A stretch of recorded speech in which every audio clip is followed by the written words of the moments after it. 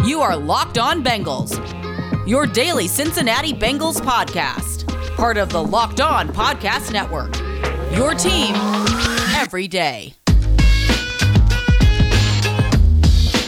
What up, Bengals fans, and welcome to another episode of the Locked On Bengals podcast. I'm your host, Jake Lisco, along with your host, James Rapine. Today, we're joined by, as promised, a very special guest, Brian Callahan, of course, the offensive coordinator for the Cincinnati Bengals. Brian, welcome back to the Locked On Bengals podcast. How's it going?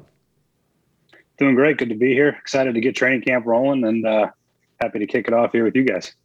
I was just telling James on our show last week about how excited I am to get out of hypotheticals and into talking about something that's actually happened, even if it's just training camp practices. Before we get into the training camp that is forthcoming, really quickly, we're talking to you. New NFL vaccine guidelines have just come out. Very punitive stuff. Zach Taylor, the last time we heard from him, was very optimistic about where you guys were going to be in terms of vaccine percentages. What are your thoughts on the regulations from the NFL, and are the Bengals still on track? Are you guys in good shape? Yeah, so far it seems that way. Most of our guys have bought into that.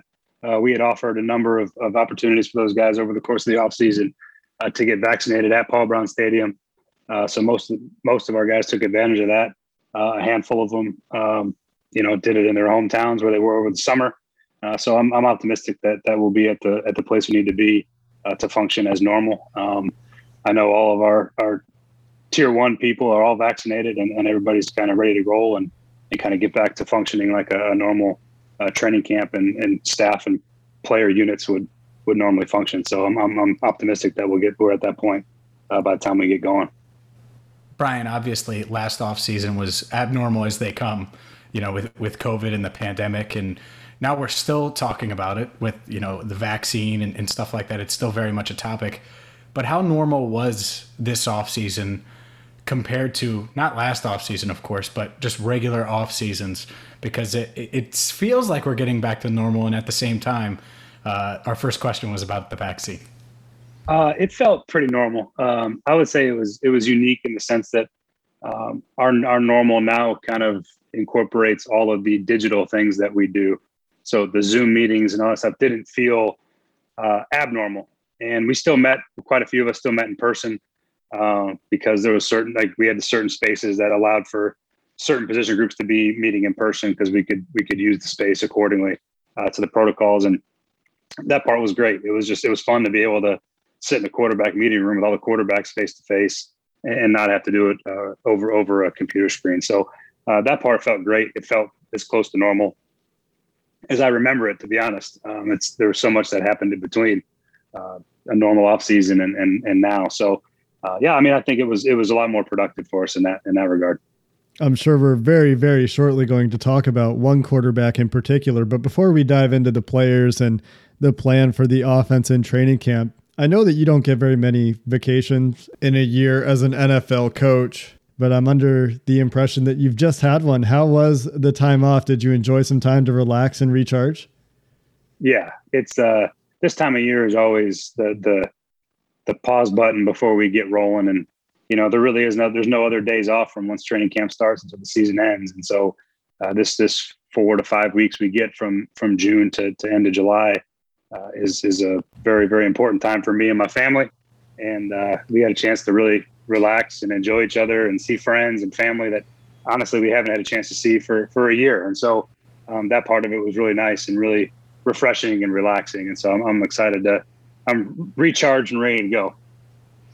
You said you were excited there a couple of times, and I understand there are a ton of reasons why. Can you give us the number one reason why? I'm excited every year just because you get to go back to coaching football and get back on the grass and be with the players. That's the best part. And but I'm excited about our team this year. I love the work our guys put in this offseason. I love where our guys are at, their mindset, how they're ready to attack this training camp and get ready for this season. I have high expectations, I think, just like everybody else does, of what we're capable of accomplishing. And now is the time when we actually get to put the work in for real and go play football.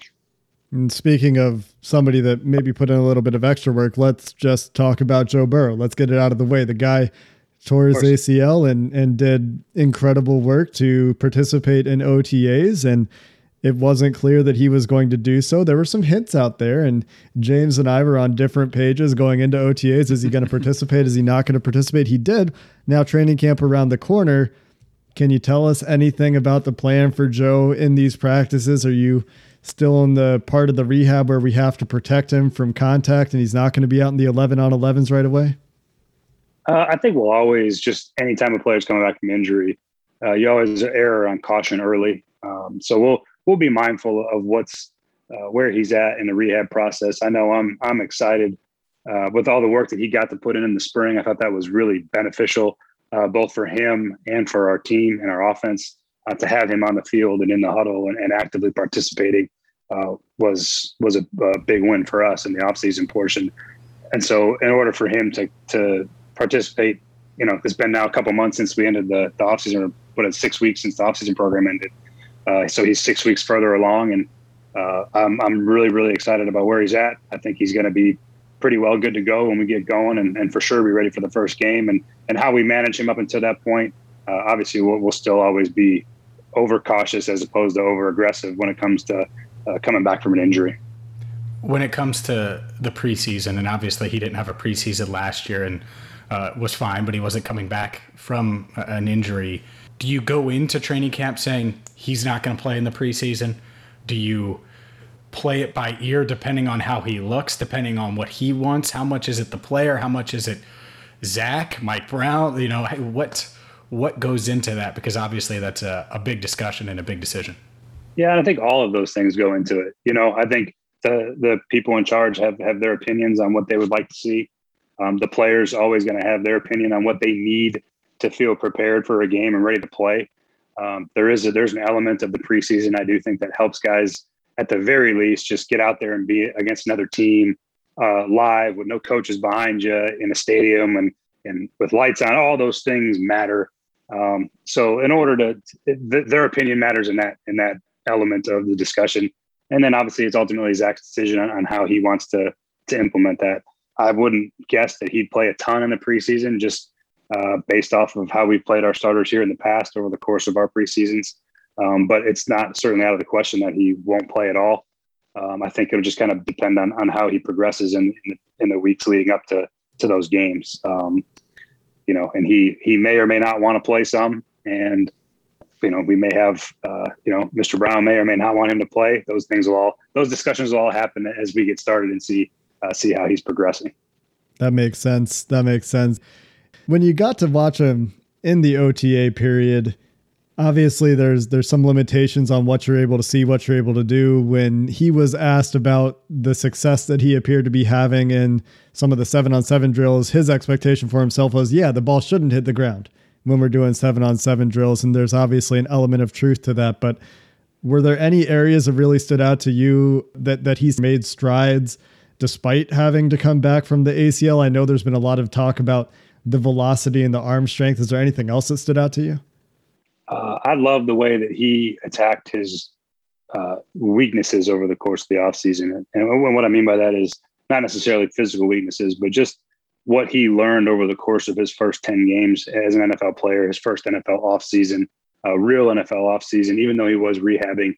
But you get this, there's the ability to kind of step back, remove yourself from the emotion of the season, of what happened, and really take a critical look at where you can get better, both decision-making wise, processing wise, how he can generate more of his brain power into our offense when he gets certain looks that he wants to get. So we spent a ton of time over the offseason just really trying to focus on those things. Every year, for every year I've ever coached quarterbacks, you always sit back at the end of the year when the offseason program starts, when you're well removed from the season, and you watch all the interceptions, you watch all of the missed interceptions. So ones that don't show up as interceptions, but throws that could have or should have been intercepted.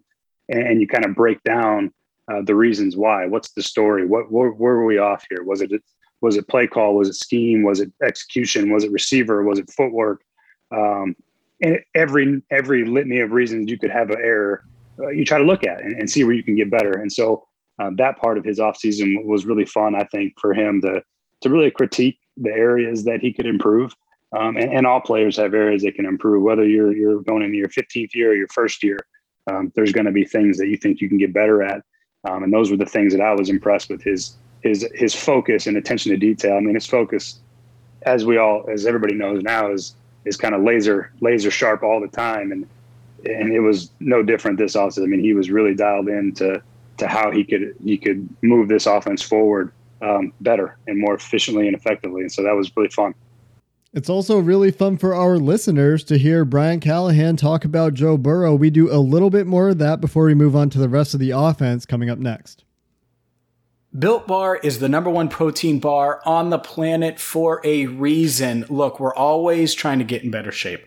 We're always trying to better ourselves. And if you're like me, you like to eat. You like midday snacks. And you need to try to find something a little healthier here and there. Built Bar is exactly that. Not only is it a protein bar that tastes like a candy bar because it's covered in 100% chocolate and they have 9 delicious flavors, plus the occasional limited time flavor. But the best part about Built Bars is the macros. High in protein, low in sugar, low in calories, perfect for you. So check them out right now. I've got a lot of my friends on the Built Bar plan, and all you got to do, just go to Built.com. Use promo code LOCK15. You're going to get 15% off your order. Again, use promo code LOCK15 for 15% off at BuiltBar.com. Brian, in January, it was right after the season ended, Joe talked, and it was our first time hearing from him post-injury, and everyone's worried about the knee. And I remember asking him, how can he get better? And he was like, well, I got to improve on the deep ball. I have to be a better deep ball thrower. Mm-hmm. And I know part of that is arm strength. He wanted to increase his arm strength as well. At the time, I was like, man, he's rehabbing his knee and worried about, throwing deep balls and getting stronger. And yet when we talked to different players in OTAs, that's all they talked about, where it was arm strength and how strong he looked and all of those things. Did you notice that? And in your experience, has that happened before? Have quarterbacks gotten stronger at 24 years old and suddenly been able to throw harder and yet maintain their accuracy? Yeah. I mean, I think it shows up in different places for different players. To say that it's kind of an all-encompassing thing when you say arm strength or velocity, those things all are a part of the equation. But I thought what was really interesting about how Joe attacked his offseason from that regard is that he had a plan in place, and he had some things fundamentally he wanted to work on. And he went and saw the guys that he works with, and he was kind of tinkers. And like all great players, I always think of golfers in particular, but they always are looking for, how do I get 1% better in my swing? How's my swing 1% better? How do I get 5 more yards of distance on this club? And how do I hit sand shots better? Like, that's the best way I can describe it, is that he was kind of holistically working on his game. The velocity was a part of the things that he did. That I'm trying to think of the best way to put it. The velocity part was really kind of a byproduct of all the other things he was doing to help himself mechanically with his footwork and his core strength and his velocity and his mechanics. All those things kind of came to fruition with the velocity being the kind of the talking point. But he was working on all these different clubs, if you will. He's working on a sand wedge. He's working on the touch ball. He's working on the deep ball. He was working on all these different things with very minor adjustments and kind of, to the naked eye, very minuscule things that he attacked, and it made a huge difference for him. And he gained some strength in his upper body because he obviously couldn't lift his lower body as much during the off season, and he gained some core strength and kind of more pop in his legs and his hips as you're rehabbing these muscles in your legs, and you realize I could really be a lot stronger here than I was before. So that it's kind of a holistic approach that kind of gets lumped in with the velocity commentary, but really it was everything was getting worked on, and the different types of throws, and velocity was one of them. Being able to throw it a little bit harder, a little bit faster, being able to hold on to the ball maybe a split second longer so he could fit a window that was coming open as opposed to not open before. So there's a long list of things that he improved on, and his intensity about improving it was a thing that was really impressive. That's something that I think we all saw coming with him. His general focus on the game. We've talked about it so many times, and it gets tired, but it's just true. He has that it factor, that drive to continue to get better. But there are players on this team besides the quarterback. As much as everybody wants to hear us talk about Joe Burrow, we could for, hours, I'm sure. We don't have that time today to spend on Joe Burrow. So let's transition and talk about his offensive line. Hakeem Adeniji unfortunately lost to an injury late in the week. The Bengals awarded the waiver claim of Lamont Gilliard, from the Arizona Cardinals and Georgia Bulldogs to add some depth at center. What's the overall feel for the offensive line going into training camp in terms of confidence level, both in the players you have and the idea that you know who the starting five is going to be at this point? I got a lot of confidence in the guys. Coming out of the spring, I was really impressed with some of the players that we had brought in, Riley Reef in particular. I like our young players a lot. Jackson Carman, I think I got high expectations for. And I think we're a better overall unit. I think we're deeper. I think we have more competition. I think we have good veteran mix.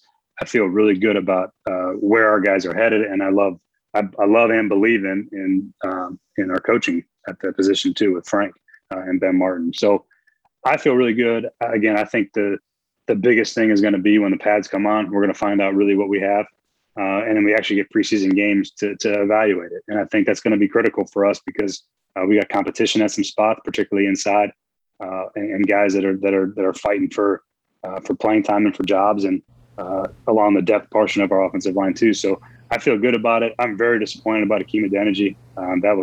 That's one that's disappointing for me personally because I had high hopes for him and his developmental trajectory that he was on. So that's unfortunate, but we got a lot of guys here that can step in, and obviously we're still looking for pieces out there potentially, especially for depth because we're still a little bit short numbers wise as camp gets started. How frustrating was it being the offensive coordinator last year and having offensive line almost in your, these are my words, not yours, but hold you back a bit? I mean, it just seemed like you had to have quicker plays. Everything was a little more limited. Are you confident that, because I think a lot of fans are worried that the offensive line could limit Jamar Chase, who they're excited about, right? Could limit the return of Joe Mixon or T. Higgins becoming that elite type wide receiver in year two.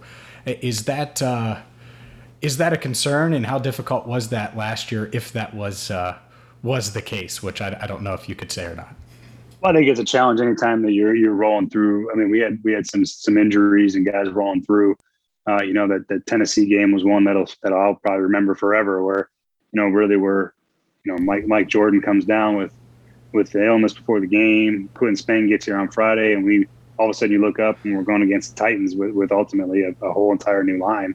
And so those things are difficult. But I will say this: when you're playing against the teams we have to play against, particularly in the AFC North, you got Myles Garrett and T.J. Watt, and you had Bud Dupree last year, and Judon and the Ravens. I mean, you have to scheme against those guys. Period. Like there's very few guys in the league that are going to stand there and just lock guys up one-on-one over the course of an entire game, especially in known passing situations on third downs in your 2-minute drills. There's always going to be an element of the game plan that's designed to help where help is needed, and you never want to let.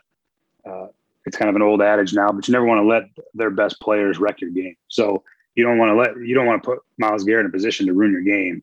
You want to do everything you can to help against that player because you know how good he can be and how impactful his play can be on a game with a strip sack fumble in a critical situation, and that's why those guys get paid that kind of money. And so I wouldn't say it was frustrating. I enjoyed the challenge of having to try to figure out ways to move the ball when we had a bunch of moving pieces. And I'm looking forward to hopefully some more stability this year with guys that have been in our system and are playing 16 games. I mean, obviously the dream is the same 5 guys play 16 games.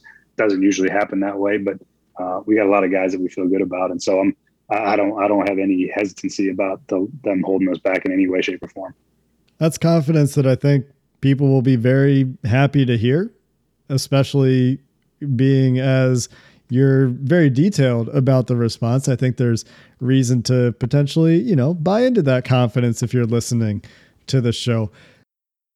And if you're listening, we've got about 20 more minutes with Brian Callahan. So pace yourself, do whatever you need to do to make sure you catch all of this before training camp opens up. We continue this conversation coming up next. BetOnline is the fastest and easiest way to bet on all your sports action. The NFL season is almost here. So if you want to bet on over-unders, maybe offensive rookie of the year, Jamar Chase, maybe he does end up winning offensive rookie of the year if Brian Callahan has anything to say about it. Plus UFC, MMA, maybe you got the NBA draft, which is this week. All of it in one spot if you want to bet at betonline.ag. So before the next Reds pitch or next draft pick, go to BetOnline on your laptop or mobile device and make sure you use promo code LOCKEDON when you make that first deposit because you're going to get a 50% welcome bonus. Free money, baby! Again, betonline.ag, promo code LOCKEDON. You're going to get a 50% welcome bonus on your first deposit. BetOnline, your online sportsbook experts. Talked a little bit about getting 16 games out of a guy. Joe Mixon, set to be a featured player this year in this offense. I have a two-part question here. First, you've talked about, he shouldn't come off the field on third downs. And there's two parts of that. One of those is how does he fit in with understanding his blocking responsibilities? And the other one is how does he fit into the passing offense? So first is, has he made some strides since you've been in Cincinnati in terms of understanding his responsibilities as a pass blocker? And the second is, do you also enjoy watching Joe Mixon run choice routes? Yeah, that's the first one first is that I thought that Joe's progression over the going into year 3 now in the pass protection has been very good. And he had a great spring. I was very, very, very happy with what he put out there, his attention to detail in the passing game, and as a younger player that wasn't asked to do a lot of pass protecting early in his career in particular. I think he's answered that challenge well. And, I know I didn't misspeak. I definitely stand by what I said. He should never come off the field. The reality of it is he will come off the field at some point. It's hard to play every snap of every game at that position. And so there's going to be times where he'll need a break. And sometimes those third downs are where you can build that in, especially when we had a guy like Gio, who is so dynamic as a pass protector. But Joe will be called on much more and be involved much more in the pass protection game and third downs. And I think a lot of times of even, a guy like Joe on the 3rd and 8, sometimes those checkdowns for 4 yards end up getting 12, 15 yards in a first down. And all of a sudden he's on the field for 25 more of those than he was the year before. I'm talking about receptions on third downs. And now, he's climbing up in yardage in receptions and yardage as well as his normal load running the football. So I got really high expectations and a high standard for Joe to be very involved throughout the whole course of the season. And I think to answer the second part of your question, Jake, is I think he's an excellent choice runner. And one of the cool things about Joe is how big he is. And so when he if he gets a guy squared up and steps on his toes, he's a hard guy to get your hands on and cover. So he can cross somebody's face, and because he's so big and strong, he's going to be hard for guys to cover, particularly linebackers that are trying to play through him. So he had a couple good ones last year, and I expect that route tree for him out of the backfield to grow. And, one of the things that we got stuck last year too is we ended up in a lot of second and longer situations.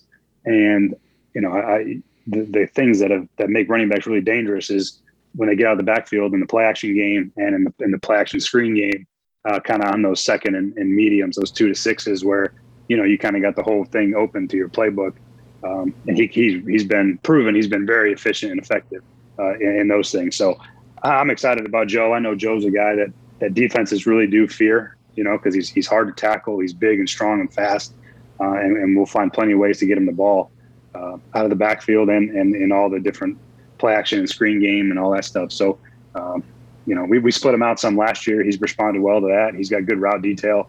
And so he'll be involved in the empty package that we became so good at over the course of the early part of last year. And I'm excited for his role. And I think he's a huge part of what our young core and what we're trying to build.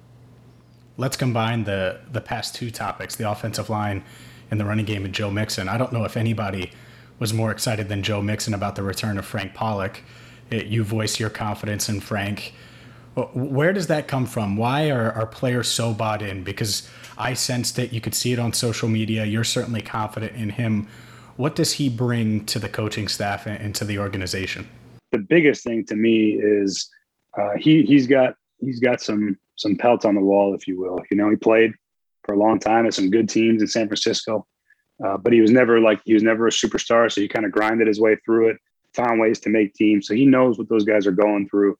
He has a really unique way of relating to them in that manner.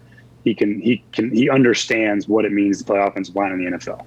I think that's not a prerequisite, but I think it does go a long way.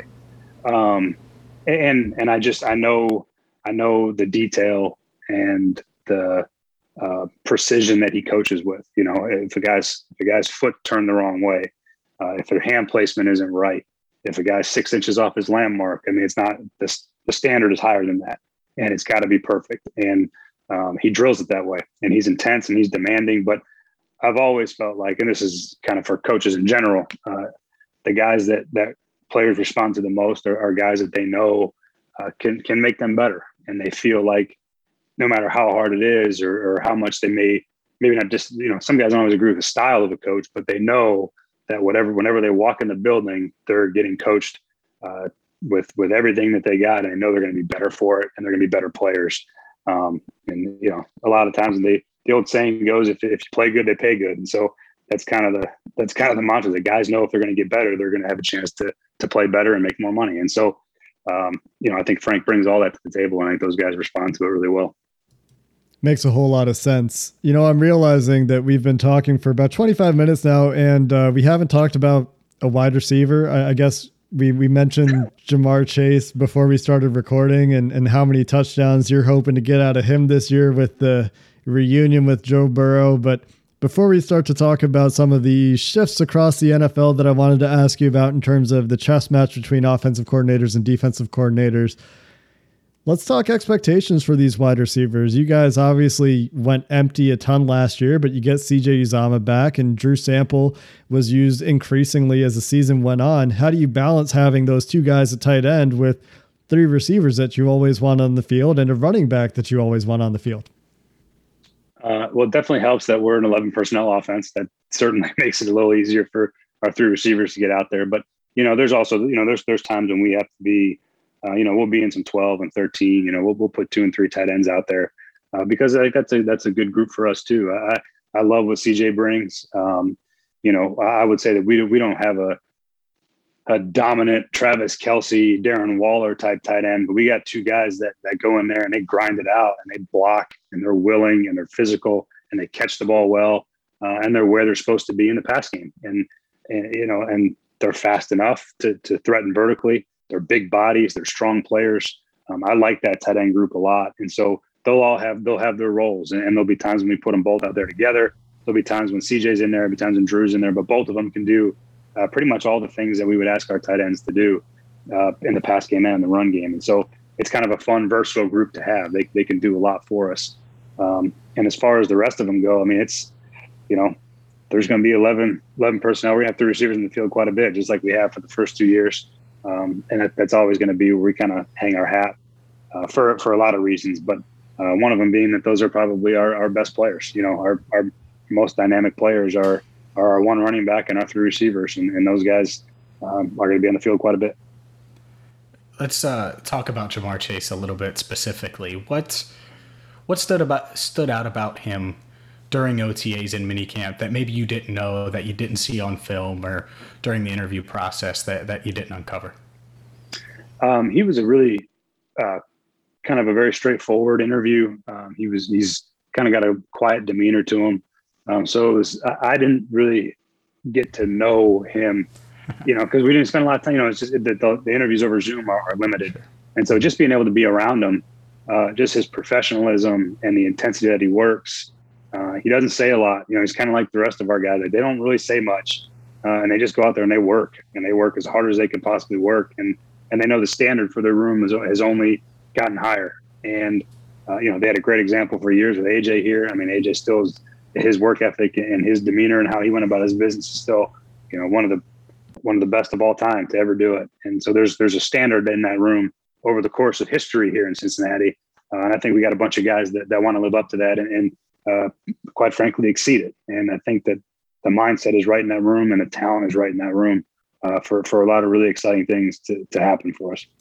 What does it mean for you as a coach when you see a rookie like Ja'Marr Chase wanting to stay after practice? I mean, we know Joe Burrow demands a lot from his teammates and will set that standard for you to some degree, but what's your reaction to that when you see Ja'Marr Chase staying after practice and getting those extra reps in? I think it just shows that he's what we had hoped he was going to be as far as his makeup goes. And he's all the reports that came back, all the things that Joe said about him were he is a top level worker, and it's important to him and it means something to him. And he is all about ball, and it is not for show. It's everything he goes out to do has a purpose, and he attacks it with exactly how you'd expect a player of his caliber to attack it. He wants to be great, and he works accordingly. And so that's, most motivation for these guys is always going to come from within, from themselves. And the guys that have it have a chance to be really, really good players. And he's got it. Was there as much debate behind the scenes, Brian, as there was front and center on TV and radio and on this podcast and on YouTube and everywhere about the fifth pick? Because, man, it was like every interview we did when we had someone on, we had to ask, are you team Sewell? Are you team Chase? Are you team Pitts? How crazy was that behind the scenes? Or was it as simple as Chase is the best prospect, if he's there? I think at the end of the day, when you're sitting at a place where we were in the draft at 5, knowing that there was going to be for sure 2 quarterbacks, probably 3, maybe 4, that were going to go off in front of us, we had a really good feel for what would be available at our pick. And in fairness to all those players, I think all the players that were available there are going to be really good. Penei Sewell, Kyle Pitts, who obviously went before to Atlanta, but and Jamar and some of the other guys that were in that conversation in that range, those guys are all going to be really good players. And so those are the debates that are kind of fun, because that every one of those guys is going to be good, and you're not really going to miss in that regard. You hope. But those guys, but from everything that we saw from those players, we knew that especially those top 3, it was really kind of Pitts, Sewell, and Jamar at that spot in the draft. And, these guys are all going to be really, really high level players for a long time. And we did our due diligence, and there's definitely guys that felt really strongly about all those players, and the debates that ensued were what you would, if you're a fan, what you would hope would happen. You would hope that it was thorough and debated, and we looked at all the pros and cons of every player, and ultimately as we vetted through the process, we landed on Jamar being the best player for us. And that's certainly no slight to anybody else that got picked before or after us. It's just that's where we landed at the end of the day. But it was a healthy debate. It was what you would want it to be, and we vetted all those prospects from top to bottom as good as you could vet them to make a decision. And that's really all you can ask for when you get to those spots, and you go with what the process says, and all the opinions. When it's time to make a decision, everybody was on board, and that's how it works. And that's how good, healthy organizations function. But we certainly had plenty of debate and plenty of research on all those guys. It was important for us to do that right and make the right decision for the organization at the end of the day. All those guys, very well known. Going into training camp, we've talked about Joe Burrow, we've talked about Ja'Marr Chase, we talked about Riley Reeve, all these high-profile guys. Who are the under-the-radar names for the hardcore fans? So you're talking to people that are listening to a Bengals podcast 5 days a week right now. Who are the under-the-radar guys for those people that you think they need to be keeping an eye on in training camp this year? The guy that has kind of gotten a little bit, he's probably not necessarily under the radar, but I'm excited to see what Chris Evans does with pads on in the preseason games. There's a lot of things about him physically and mentally that I'm very excited about. He's still a young player that's a 6-round draft pick, so he's got to prove it. He's got to do it. Deontay Smith has been a really pleasant surprise, just in terms of his mentality, his work ethic, his physicalness. And again, we'll find out way more when the pads come on. But Deontay was a guy that impressed. That's not quite as high profile as Jackson Carman, and he was a 4th-round pick and all that. But those two guys, I'm really excited to see how they rise when the temperature heats up. How do they fall here in 3 weeks? What do they look like? I think the Puka Williams he's interesting. And again, he's a guy that we're going to have to find out more about as a guy with the ball in his hands. I don't know. It's hard to say what he's going to be because, he's a unique set of skills that we'd have to find a place for. And I do like him though. I think there's some things that excite me. He might be a guy that goes out there and rips it up in the preseason and everyone gets excited. There's always those guys every year. And then I think the one guy that doesn't quite get enough credit, that has kind of been a consistent performer over his entire career here, is Auden Tate. He's been such a big clutch performer when we needed big catches and tough catches. He gets looked over in that receiver group, but don't sleep on Auden Tate and his ability to make an impact. Let me ask you about Auden Tate, because there's an Auden Tate hive, and I just made that up, like the hive part, like the nickname. I don't know what it is, but there are a lot of Bengals fans that certainly believe in Auden Tate. And, he's a big guy. He's not going to fool you for a Deshaun Jackson speedster downfield. Could he play tight end some? Because I know there are some fans that are like, man, he would be great in that Kelsey role almost, or that Ertz role where they're splitting out. Why or why not does that make sense? Truth be told, we used him in that in a hybrid role like that last year in some situations. Yeah. Ultimately, if you don't threaten much as a actual tight end, you don't gain the matchups that when he goes on the field, they still treat him like a receiver. So they put their little DBs in there, and so the advantage is when you have a guy like that is can you use him as a real tight end? And we found out that it's he's a big guy, but he's not that big. And when you start talking about putting your hands on defensive ends and trying to cut people out, so those are the things that it sounds good sometimes, but the reality is it didn't really gain us any advantage as far as the defensive structure when he went. They still treat him like a receiver. He did great. He's a tough, physical, willing. He cut off Jadeveon Clowney in the C gap on one of Gio's touchdown runs against the Titans, and it was one of the more heroic efforts I've ever seen a receiver have. But he paid for it, So I don't. Sometimes those are. He's still not. He's not 240 pounds. He's 220. Yeah. So there's a big difference there for that position. It just reminds me of that video of Chad. The mic'd up video of Chad trying to hit Ray Lewis. He's like, "Oh, Ray got me. He got me." Yeah. I would say he got Jadeveon, but Jadeveon finished. He paid the price for doing it. Oh yeah.